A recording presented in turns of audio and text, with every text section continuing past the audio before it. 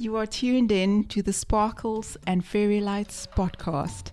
Imogen Campbell is your host, and she will tackle issues that tend to sneak up on one and wreak havoc on the unprepared midlife soul.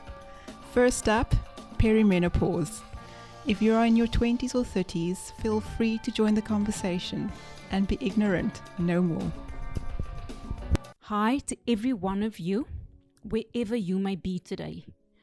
I am your host, Imogen Campbell, and for this podcast, we'll draw some inspiration from the world of sport. I've called it Midlife Tennis Match Alert, Maestro, Matador, and Menace.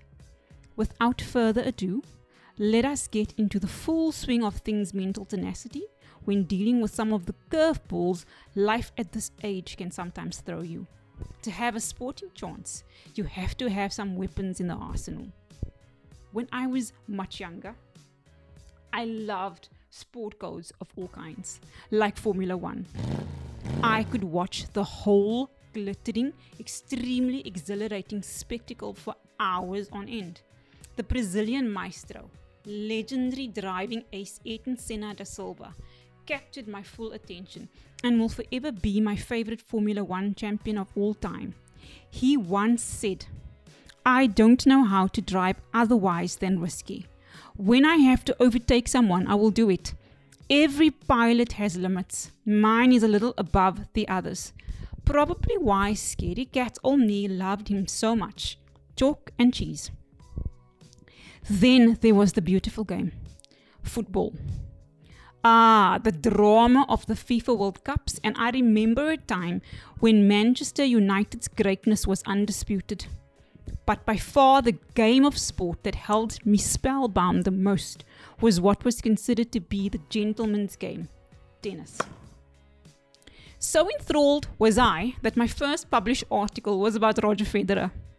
I asked whether he was boring, a rhetorical question to be sure, but if you must know, the short answer is, of course not.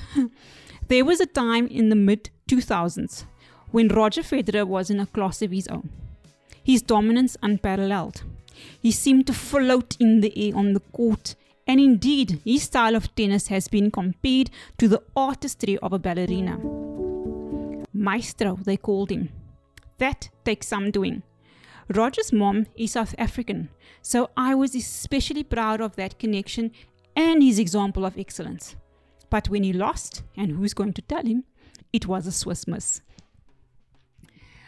But as it was destined to be, there arose a Spanish matador in the guise of Rafael Nadal. Now, why am I telling you this? You'll have to stick around. There is definitely a moral to the story. Back to Rafa Nadal, or Rafa, as his most ardent supporters call him.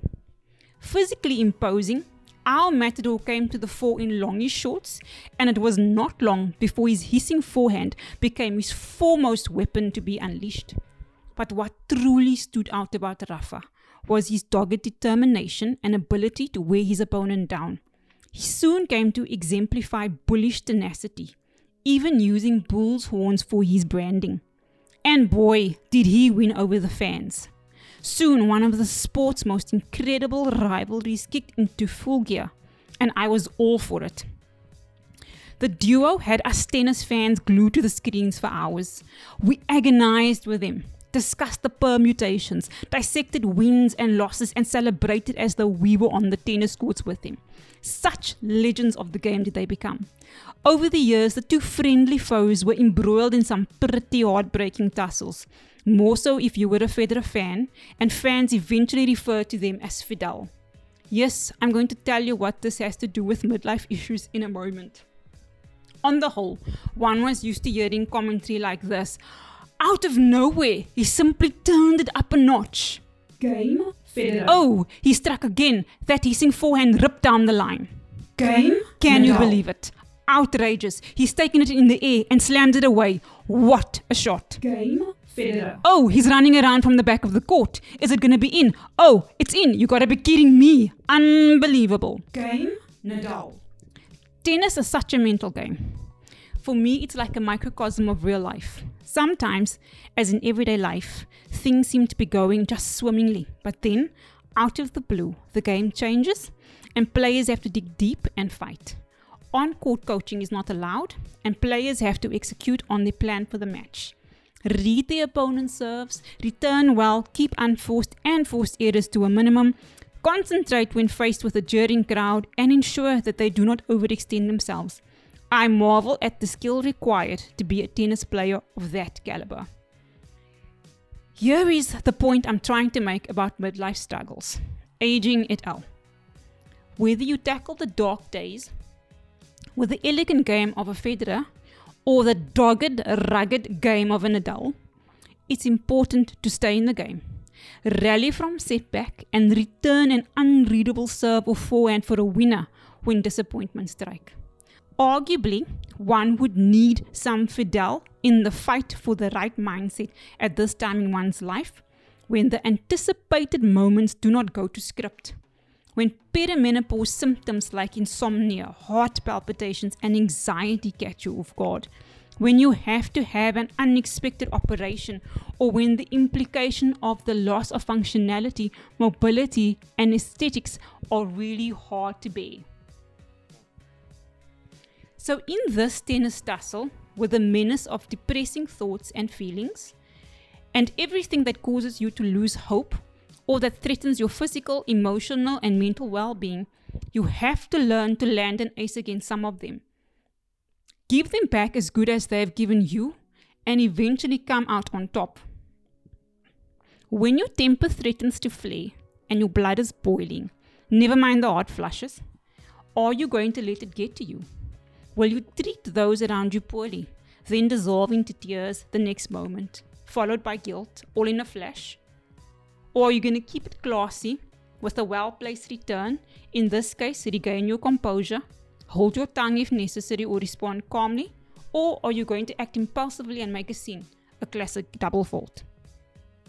Like a tennis professional, one sometimes has to make split-second decisions and depend on one's training, expertise and knowledge to get through. There has to be a game plan. If you don't have one, may I encourage you to get one and stick to it. If the plan is to get your body into peak condition, it may be best to ditch the cigarettes, the wine and the bad food habits and head out to get some exercise instead. It will require some hard work and discipline. Are you willing to go the extra mile for your health and well-being, going out of your way to tackle the symptoms that are affecting you? Like the true tennis champions who have learned to cut out the negative voices and jeering crowds, so we too can learn to manage the voices and circumstances that mean to render us worthless, helpless, or fill in the blank with what you've been told.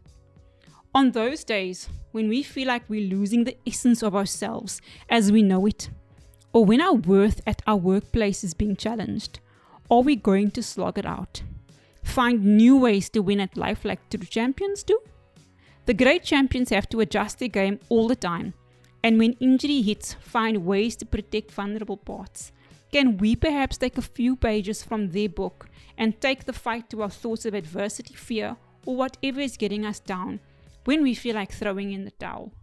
The flamboyant French tennis player Yannick Noah once summed it up like this: I have always considered tennis as a combat in an arena between two gladiators who have their rackets and their courage as their weapons.